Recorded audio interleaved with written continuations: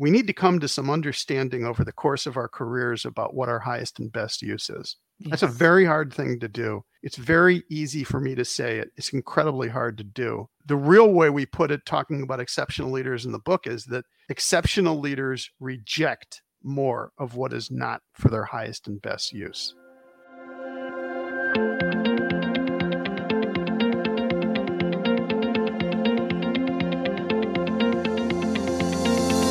Hi, I'm Renata Bernardi, and this is the Job Hunting Podcast, where I interview experts and professionals and discuss issues that are important for job hunters and those who are working to advance their careers. So make sure that you subscribe and follow, and let's dive right in.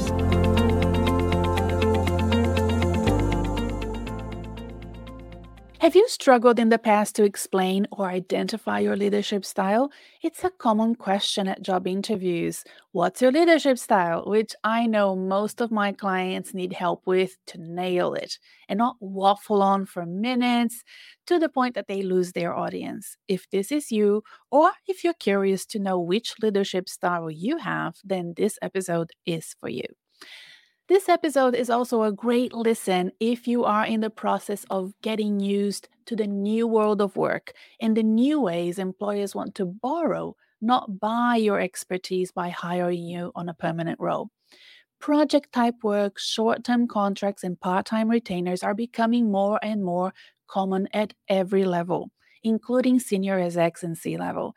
In this episode, we will also address this. Because my guest for this episode is Robert Jordan, the CEO of Entering Execs, an organization that matches top executives with companies around the world to work on short-term projects that are impactful and need excellent leadership support. Based on his work at Entering Execs and his research with thousands of leaders and companies, him and his co-author Olivia Wagner wrote Right Leader, Right Time. Discover your leadership style for a winning career and company. In this book, they describe 4 leadership styles: fixer, artist, builder, and strategist, and we will address each one and give examples in this episode. If this is the type of podcast that can help your career, please consider subscribing to it. Hit the follow or subscribe button wherever you found us. And if you are a longtime follower on Apple Podcast or Spotify, I'd really appreciate and love it if you could please take a few minutes to provide us with a 5-star rating. And if you are a longtime follower on Apple Podcast or Spotify, I'd love it if you could please leave us a 5-star rating or a short review. It means the world to us to have your support, and it can help the podcast in ways you cannot even imagine. It's a great marker of success, and it helps us reach out to more listeners and more interesting guests. And it can help the podcast in ways you cannot even imagine. It's a great marker of success, and it helps us reach out to more listeners and interesting guests for you. Finally, I'd like to remind you that yes, I am a career coach, and you can work with me if you want to. Many professionals reach out to me asking this question, and it's a bit odd for me because I feel like I talk about my career services all the time on this podcast. The best way to learn more about my services and engage with me as a coach is to go to my website, renatabernardi.com. That's RENATABERNARDE.com. You will find all my services there and also ways to connect with me if you have questions. There are links to this website in the episode show notes as well. Okay, without further ado, here is Robert Jordan discussing leadership and entering work. I'd love to know more about you. Are you from Chicago originally? Yeah. Mm-hmm. Yes? Born and bred. Oh, yeah. Okay. Yeah. And, Chicago is obviously it's a big city. It has its challenges. And despite the challenges, it's in my DNA. And so I'm not leaving. You find a lot of people. It's also cold in the winter. And so, I have a lot of friends where it's like, oh, go to California, go to Arizona, go to Florida. And I'm like, I'm not moving. No. I don't mind. I love the weather down there, but. Yeah. No, it's your home. Tell me about your career story. You were saying before that you're a scrappy entrepreneur, but how did it start? Well, I was in business school at Kellogg, and I dropped out to start the first magazine in the world that covered online services and internet. Wow, And okay. When was uh, this? What year was that? 1986. Okay, wow, early beginnings. Oh, yeah. And that was 5 Mhm. years before there even was a World Wide Web. Yes. So I did that. I was in magazine publishing. In the beginning, I made every mistake you can possibly make in business. I mean, some really boneheaded moves. Hiring one of my best friends to head up sales. That was not a good move because, what happens if it doesn't work? Running out of cash every month, not a good move. Have to keep going back to investors and lots of initial failure. But eventually, of course, online came around. And in the Mhm. end, I could do no wrong. And the magazine was called Online Access, and it put me on the Inc. 500 list, which are the fastest growing businesses in the US. And then I looked like a genius.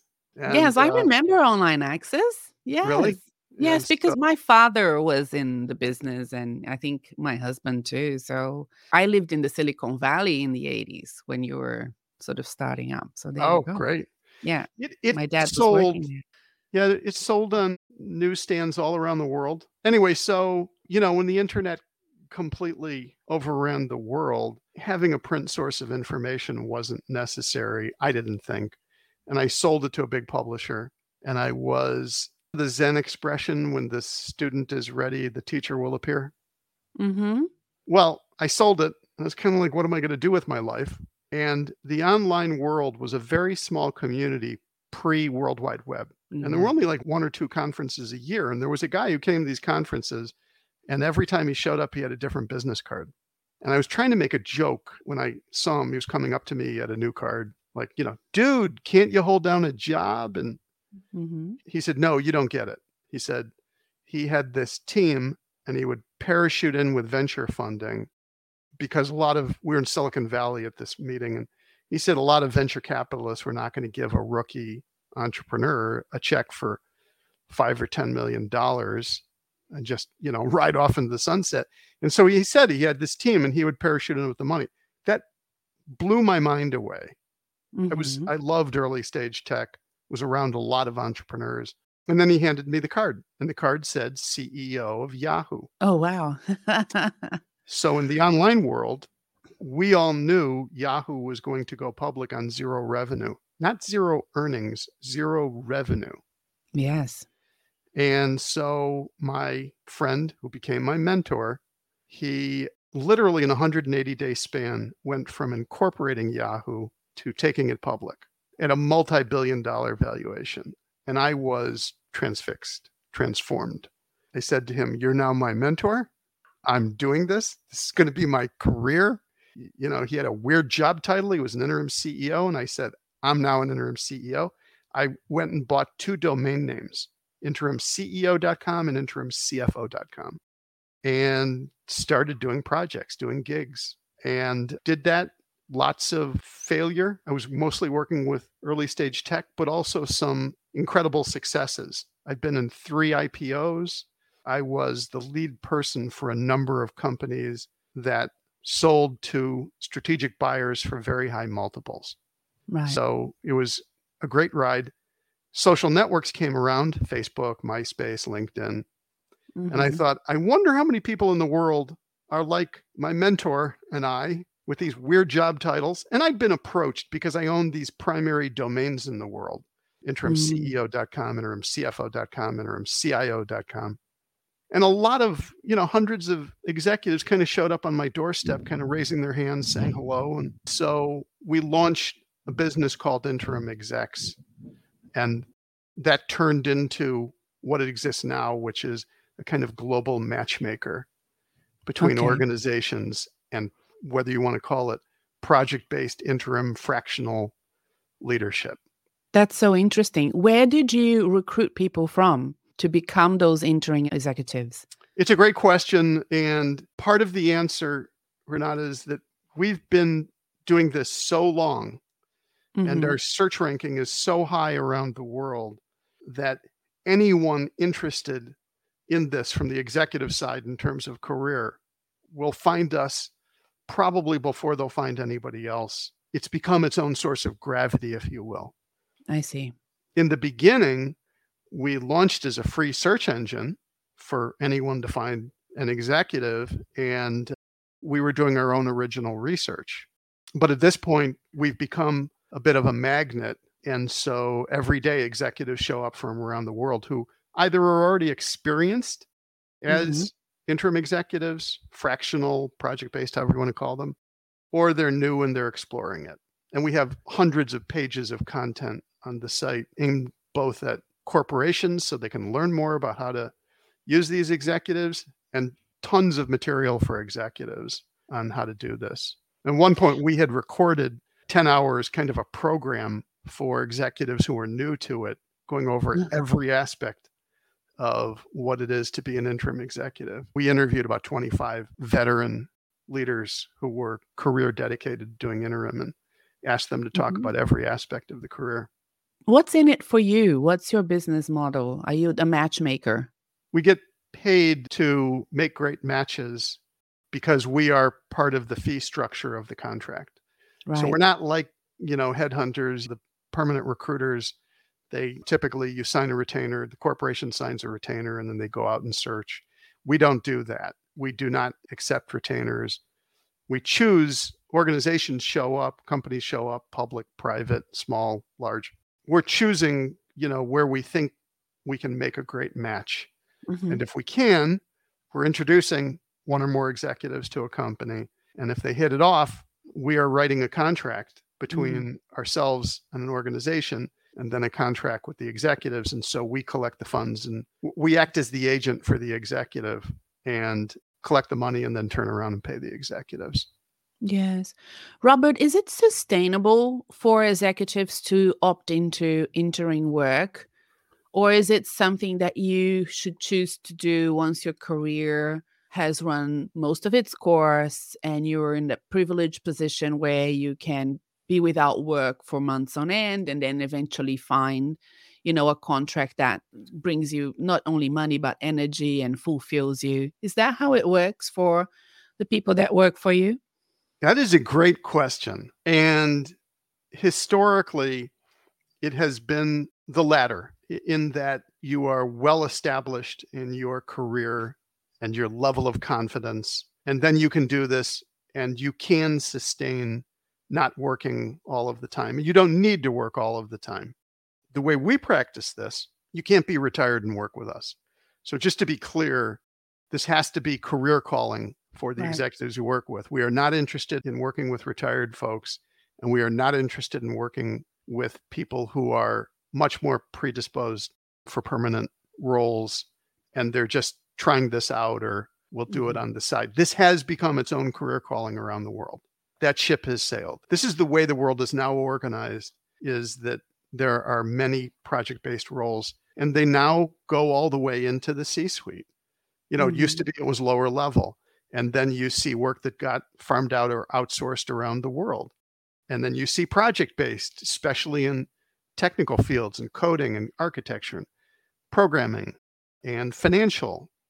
Well, now it's in the C suite. Yes. So the direct answer to your question is you would be hard pressed to do this. If you really need a paycheck, it's not time for you to Mhm. go do this career wise. I would say, though, that because the entire world is becoming kind of a gig economy, the line is not very sharp. What the important thing is that you have to go into the marketplace with the distinct you, this thing that makes you distinct. And the more you do that, it will turn into leadership roles. And so at some point, it may be indistinguishable.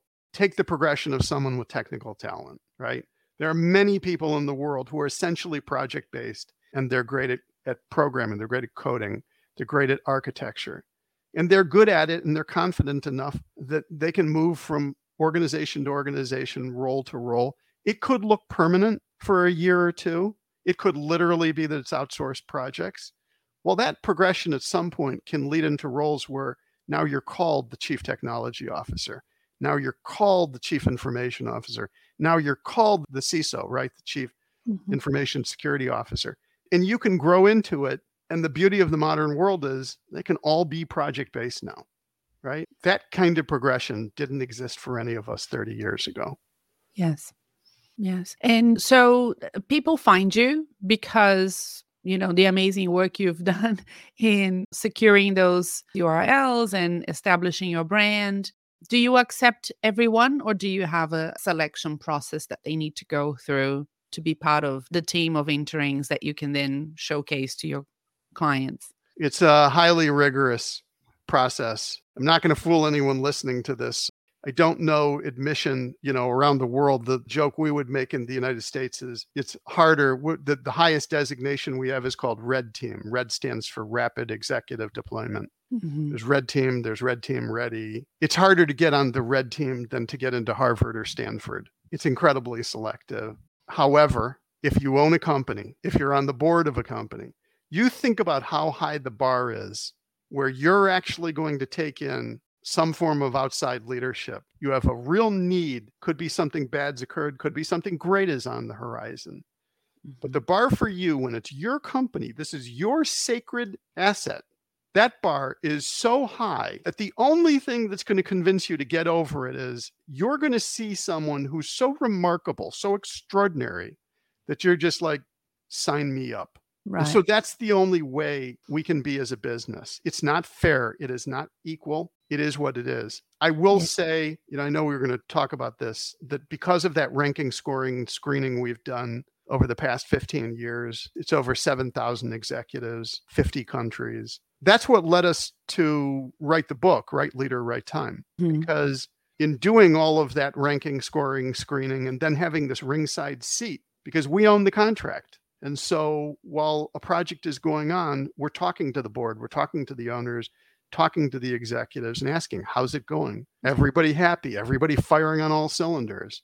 We saw this pattern, which is the majority of executives showing up were having career experiences that you would describe as okay, maybe pretty good, but you would never say, oh my gosh, extraordinary. Yeah.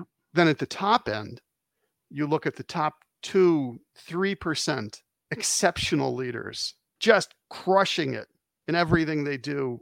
And we saw this pattern of these 4 different leadership styles, each of which would lead to success, but where those leaders tended to have a dominant thing we called leadership style. Style Mhm. referring to somebody's process and approach and system. Oh, I'd love to talk about the different styles that you identified. Would you mind going through the 4 different styles with us? Sure. So the 4 styles we label: fixer, artist, builder, and strategist. FABS, FABS for short. Fixer, artist, builder, strategist. And so we've seen this pattern repeated hundreds of times. And so, this research initially came out as a book, interviews with lots of executives and where we could see these patterns. And now there's also an assessment, which is launching, called FABS Leadership Assessment. Mhm. And it's about a 3-minute assessment you take and you get a result instantly. And you can agree or disagree with it, but it hopefully gives somebody some insights into their own wiring. What does the fixer style looks like? Fixer is the energy that sees the world, sees burning buildings, and the fixer has to keep running into them. So when you think about yourself and your career, and if you're in any form of leadership, problems happen all the time. I mean, I've owned companies for many years. I have to solve problems constantly, but I don't get my energy off of it. And I don't go, oh, goody, another intractable problem. As you and I are talking, Renata, there's a thing that occurred in the world called FTX. It's a Mm. crypto exchange that's blown up, and there are at least 1 million creditors. And when it blew up a couple months ago, the US court appointed a CEO, a guy named John Ray, who was a veteran fixer. It wouldn't surprise anybody to learn that prior to FTX, John Ray had been at Enron. Enron was Mm. a massive blow up in the early 2000s. John Ray is wired with fixer energy. He needs crisis to thrive. Right. And when that organization, division, team, client relationships, when that's all solved, the best thing for the fixer to do is to move on to the next crisis. Right. You give a fixer something that's steady state or not going wrong, they're either going to go crazy or they're going to break it just so they can fix it. Yeah. I'm assuming then that the artist is more of a creative leader. Yes, the artist views the world as a blank canvas or a piece of clay to be molded. Standout Mhm. person in the world that everyone thinks of. You don't even need to say his whole name, is Elon. Elon Musk. Right. And I'm specifically referring to Tesla, SpaceX, and the Boring Company. Those are Mm. acts of innovation that are truly world changing. And in the beginning, where, you know, you look at what he was doing with EV and launching a car, and everyone thought he was crazy and how was he going to make money? And now look where we are. There's essentially a global movement, which is no more gas combustion engines. You got one guy to thank for creating the tipping point there. Yes. So it is the creative energy. The artist is the renegade on your Mhm. team. They're not the most liked. They can be disagreeable. They cannot help but continue to create. And Yep. it's not easy. I'm very strongly wired artist energy. And the way we write in the book is the artist leader is to your peril, Right. because you can't turn it off. And you Right. shouldn't. You shouldn't turn it off. It's just you need to be very aware of how you form or exist on a team Mhm. when you have that energy. I'm still trying to find myself. So let's go to the third one. What was it called again? Builder. Right. Builder. Before Okay. it's fixer, artist, builder, strategist. Builder is the energy that takes the small team, nascent product, service offering, client relationships, and takes that to scale, Mhm. to market domination. Sometimes it's world domination, but in most cases, builder energy you see can be like dominating a local market. If in your Mhm. town you've got one dominant real estate developer, that's builder energy. Right. There's a pastry, a bakery. I go to Boston a fair amount, and there's a bakery chain there that is unbelievable. They're great. And they dominate Boston and the suburbs. And I'm not sure they're in any other city, but at the heart of that business, there's a builder who says, I'm not only going to have the best product, I own Boston. This is it. Mhm. That's builder energy. What you tend to Yes. see with builder is that launches product service company and they do something great, like they dominate a city, they go public, and for a lot of builders at that point they need to move on. This is how you see people at companies where they go public and that challenge is gone and they will now move to a new organization, a new team, a new startup. It's not necessarily Mm. entrepreneurs, but builder energy has market domination on the brain. That's me.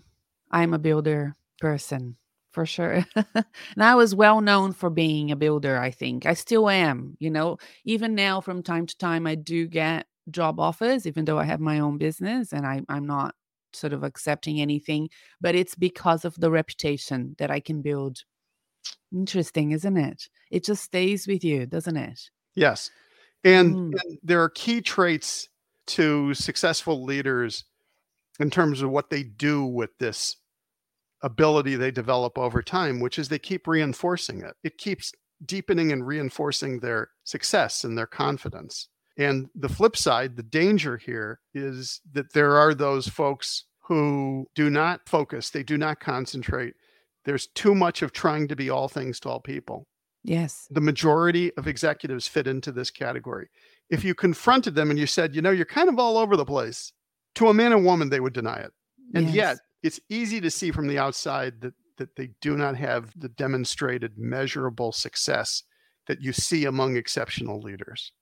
Yes. I had this spiel, you know, part of my pitch was to say that I could take a project to a fully fledged organization. So I can take something from being a project or early beginnings to something that was fully fledged and established and build a reputation. So that was part of my shtick. I don't need to do that anymore, but that was it. I want you to give us an example of a strategist so that I can then ask you more questions about it. So who would be an example of a You mean an well-known example of a example strategy? first of a builder or Oh, strategist? yes. Hold on. Yes, let's go Builder. for a builder too. So, builder is interesting. In a lot of cases, they're not necessarily on the radar in the same way as like a Elon Musk or a fixer because they're not necessarily all that public. You know, for example, the dominant real estate developer in your town, that's classic builder energy and everyone in the town knows them. But outside Mm, that town, maybe not. One standout example in the world of builder energy is Sheryl Sandberg. She was the number 2 at Facebook, now Meta, for 14 years. So a lot of people have heard of Sheryl Sandberg because she also wrote a book called Lean In, Mhm. which became very popular around the world. Sheryl Sandberg is also a cautionary tale. So here's the builder side of what she did. She goes and joins a young company called Facebook with a very inexperienced CEO, Mark Zuckerberg. They had a couple hundred employees. Even with just a couple hundred employees, the revenue was already 100 million. But she was the veteran and he was not. And in 7 years of being the number two, the COO at Facebook, she grew that organization to 70,000 employees, to $70 billion in revenue, to just being dominant around the planet. I'm not sure anyone can come up with an example in modern times of a builder that extraordinary. But here's the thing. It's interesting because when she started, I think she had stated publicly that she was essentially signing up for a 5-year tour of duty. That's really typical for a builder to think Yes. in that kind of increment. Well, 7 years, again, how are you going to compare that success to anything else anyone else has produced? Problem is she stayed. What happened in Mm. the next 7 years? Cambridge Analytica scandal, election interference, a pivot to VR called Meta that I'm not sure really engaged her. A lot of distraction from having published Lean In. I think she was courageous for doing it. I think she had ended up with a lot of arrows in her back from becoming a target. And so she's a phenomenal leader, a cautionary example, I think, for a lot of builders, which is understand, in the book, we have this phrase we love. It's called highest and best use. And Mm. for all of us, you, me, we need to come to some understanding over the course of our careers about what our highest and best use is. That's a Yes. very hard thing to do. It's very easy for me to say it. It's incredibly hard to do. The real way we put it, talking about exceptional leaders in the book, is that exceptional leaders reject more of what is not for their highest and best use. So hard when you're early in your career. So hard if you're looking around for a job. But if you look at other folks who are having career success, what you tend to see is there are a lot of decisions made. Decision comes from the Latin word, which is to kill off. And Mm. what's the modern age? It's FOMO, the fear of missing out, right? Yes. But the reality of it is that you have to kind of collect yourself, turn off your phone, get away Mm. from the distraction to this expression, the still small voice. Mhm. There's that thing in you, that internal GPS gyroscope, which is trying to steer you in a particular way. And your friends may not like it, and your family may not like it, but it is you. Yes. And that is kind of hopefully inexorably getting to a highest and best use. Yes, that's such a good point and so true. I can, as somebody who has now identified herself as a builder, I can tell, yeah, it makes a lot of sense to me that, frankly, you get bored if you stay for too long if you're a builder, because if you've built it, then the day to day is not as exciting for you. The maintenance of what you've built is not as exciting as the early years of building it itself. So, yeah, it's a Yes. very good point. And what about the strategist then? Who is he Strategist or she? is, yeah, strategist is the leader at scale. Mm. Strategist is the leader at complex, vast, large organizations. The styles we call fixer, artist, and builder tend to be within roles, organizations, teams that are within what Stephen Covey called personal span of control. Stephen Covey, famous author of 7 Habits of Highly Yes. Successful People. And that phrase, personal span of control, you'll find fixer, artist, and builder energy. And you've got a team of 5 people. You have 10, you have 50, maybe 100. But the key distinction is you know each other and you're Yes. relying on personal relationships and you're developing trust.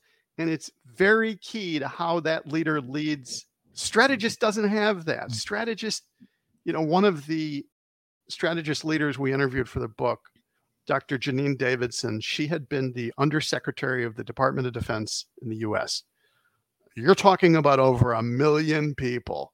And the Mhm. language that Janine used to describe leadership Oh my gosh, this has nothing to do with fixers, artists, and builders. The language was about systems of systems. Yes. Strategist leaders, you hear lots about loyalty to an organization, longevity within an organization, cross training, becoming cross functional, gratitude to an organization, mentoring, being mentored. All of Mhm. that language, you don't hear that from fixers, artists, and builders.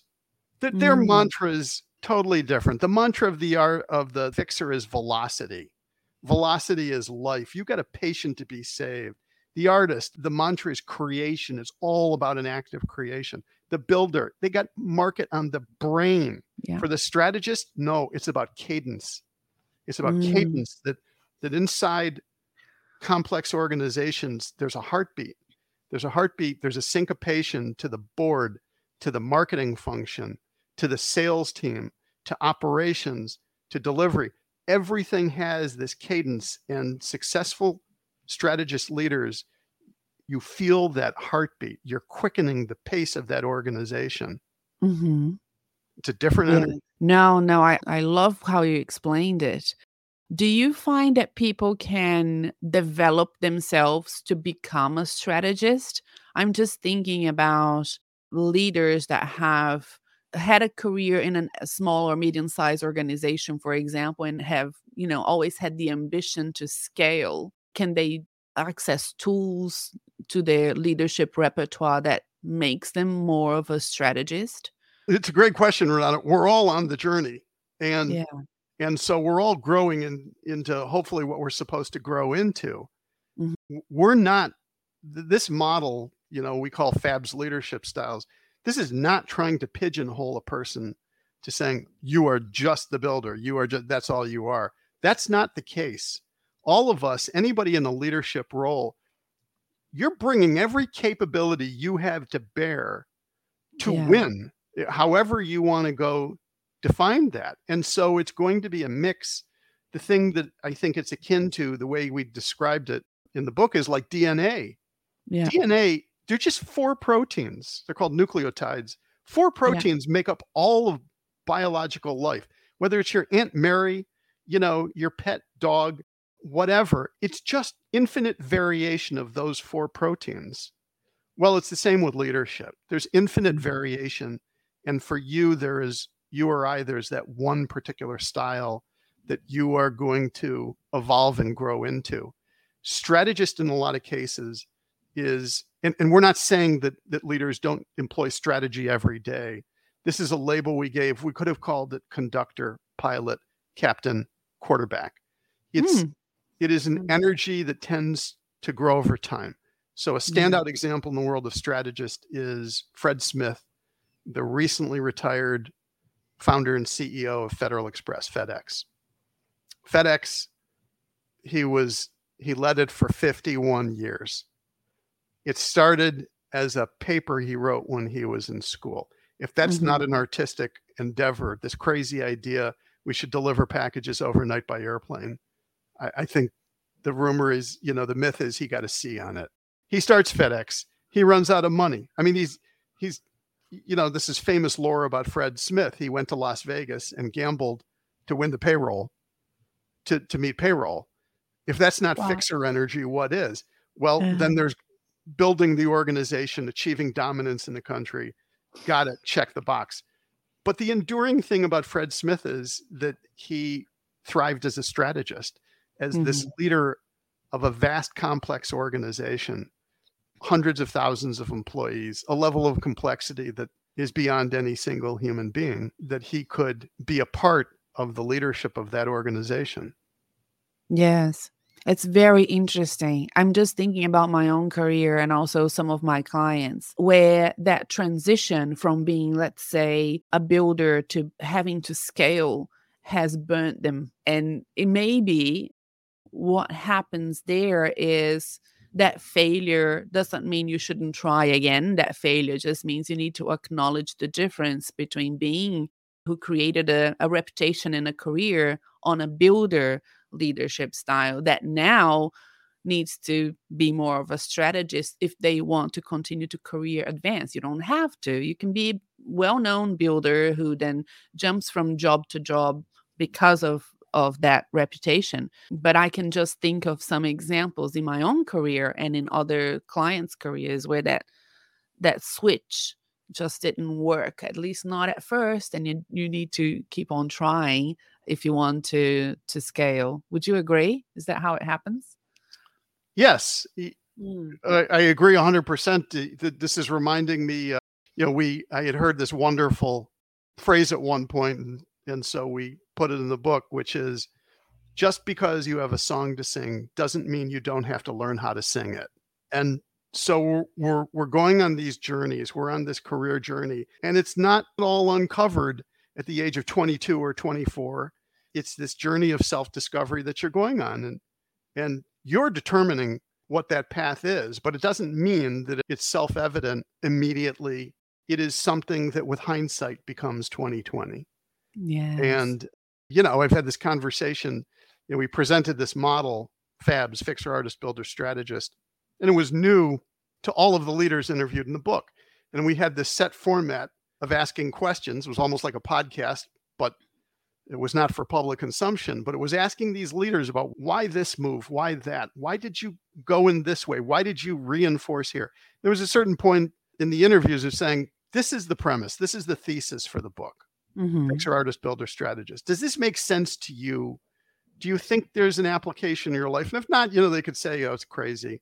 Very interesting kind of revelations from these highly successful leaders, who now had this context, this framework in which to think about their own career journey, as well as people around them. One of the leaders we interviewed, we said this and kind of like, what do you think? Are we crazy? And he said, I was an investor in a company and it was in trouble. And when it was in trouble, we had the greatest CEO. He said, but once the problems got fixed, he wasn't so good anymore. Thought, there you have fixer energy. Mm-hmm. And you're making the exact point. The organization needed to move on, and that leader needed to move on to his next highest and best use. Yeah. When organizations come to you looking for interim executives to step in, do they have a preference? I mean, in your eyes, of course, they don't come and say, I need a builder, I need a fixer, but from what you've observed, is there usually a bias towards a specific type of leadership that organizations look for in project type exec work? Well, it's a great question. And this model of FABs, we don't just apply to project-based. Mm-hmm. I think it applies more broadly in work. I would not apply this model like in politics, elected office. I don't want to go there with it, at all. But when organizations show up, for us, it's glaringly, the lights are going off because we're in a different position from them. The organization that shows up, they're in the situation they're in, hard to see it. When you're looking at it from the outside, you have fresh eyes on it. Mm-hmm. And that is one of the advantages to bringing in an outside leader to any organization that's having an issue, which is they're coming at it and there's no legacy, there's no axe to grind to figuring it out. Organizations are all smart, though. They're all sophisticated. And so even though you can't solve all the problems, you know what they are. And so, an organization in crisis, there are good reasons they're showing up, and this actually, is how you can distinguish these leadership styles or not. For example, Fixer, one of the things that draws Fixer leaders to this as their chosen work is that in crisis, it's much easier and more obvious to the stakeholders around that something needs to be done. Mm-hmm. That may sound easy, but if you just think about it, in crisis, the board, the customers, the employees, the contractors, the community, everyone drops all of their biases and prejudices in order to do something. And those other styles and other organizations, you don't have. It's a luxury in a way. It's weird to say it's a luxury in crisis. Give you an example. As you and I are talking, there is a war going on in Ukraine, and it caused energy shortfalls throughout Europe. And Germany imports a lot of energy, and including liquefied natural gas, LNG, and they have no terminal. the planning for a terminal is 15 years. Yeah. It's billions of dollars. It faces so many hurdles in the developed world, environmental and engineering and just everything. Well, last year, I don't know if you saw the stories, but Germany got its first LNG terminal. How long did it take to build? 200 days. Wow. Why? Because the country came together and said, let's put everything else aside other than the sheer laws of physics. Can you build a terminal in 200 days? Can you set all the cement out? Will it cure? I mean, every decision of tens of thousands of decisions, and they built it. Yeah. That is fixer energy. Yeah. Yeah. Yeah. It seems more important now than ever for us to understand those different types of leadership styles because, the past 3 years since the pandemic started seems to have shaken up the world, in a way that we were just kind of dormant, weren't we, in the way that we were leading our lives and thinking about life and thinking about our future. Now it's shaken us to the core. How has the idea of, I'm going back to entering exec work now, how is the idea of entering executive changed for the past 3 years since the pandemic for you? Have you noticed a more interest or less interest? Oh, clearly more. I mean, just our own business Mm-hmm. has this exists everywhere. It's just now completely all around the world that this is its own career calling, Yeah. and that the awareness among many companies is, and this is good news for a lot of companies. The largest companies in every country, they don't lack for money, they don't lack for manpower. They've got tons of it. For the rest of us, the next 95% of the world, mid-sized companies, small companies, they're always constrained. Always. They never have enough money. They never have enough people, manpower, talent to get done what they want to get done if they're ambitious. Well, the good news is that because the world has become so project-based, all kinds of resources are on call around the world for all of us. So you look at one of the biggest use cases around contract interim, whatever you want to call it, is the CFO role. It used to be chief financial officer. Boy, you had to hit a threshold. Your company, 10, 20 million, you couldn't swing it, to have that level of talent. You might have wanted it. You might have sophisticated problems and challenges in finance and accounting. You couldn't swing it. Now, that's a global resource, which is that there are many CFOs who are dedicated to fractional and interim work. So even a small company now that says, we just need that level of strategic leadership, but for 3 hours a month, 5 hours a month, a day a week, you can have it. Yeah. It's not full-time. It's not going to break your budget. And that is a real change from the way that work used to be organized. There are models where this has been going on. You look to movie making, I'm in the US, Hollywood, right? And Hollywood for 100 years has been a project-based model.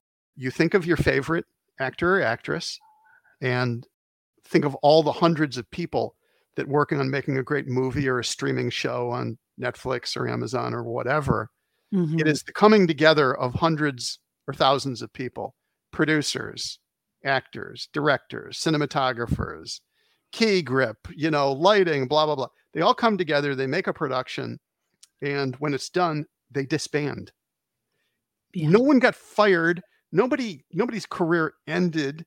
They do what they are expert at, and then they are going to move on to their next project. And this is the way they want their careers, and this is the way the world expects it to be. And there's nothing wrong with it. Yeah.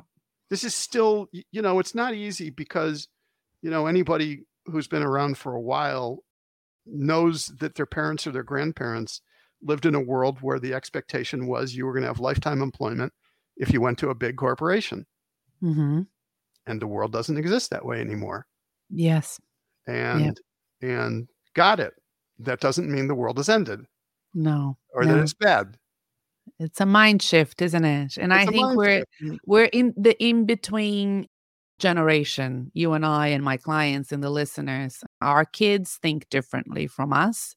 They're not as they didn't buy into that old-fashioned way of thinking.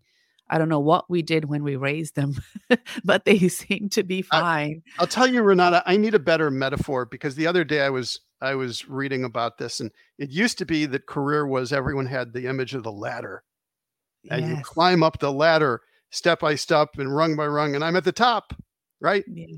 And a young person was quoted in a story about career and said, "I think it's more of a jungle gym. I think you're kind Yeah. of navigating around." And I thought, it's somewhat of a good picture, but I'll bet that metaphor for a lot of people is scary because they hear that word jungle, and jungle Mhm. sounds impenetrable. Yes. And it's going to be a long career of experiential and different waypoints on your career. And so anybody has a better metaphor, I want to hear it, because ladder is outdated. Yeah. It can still apply in the sense of being ambitious and upward thinking in your career, but there's nothing wrong with it being a delightful journey that it's an exploration. Well, listeners, pay attention. If you have a better story to tell, just tell us. Let us know. Message me, and I'll let Robert know. Robert, it's been a pleasure having you on the podcast. Thank you so much for making the time to do this with me.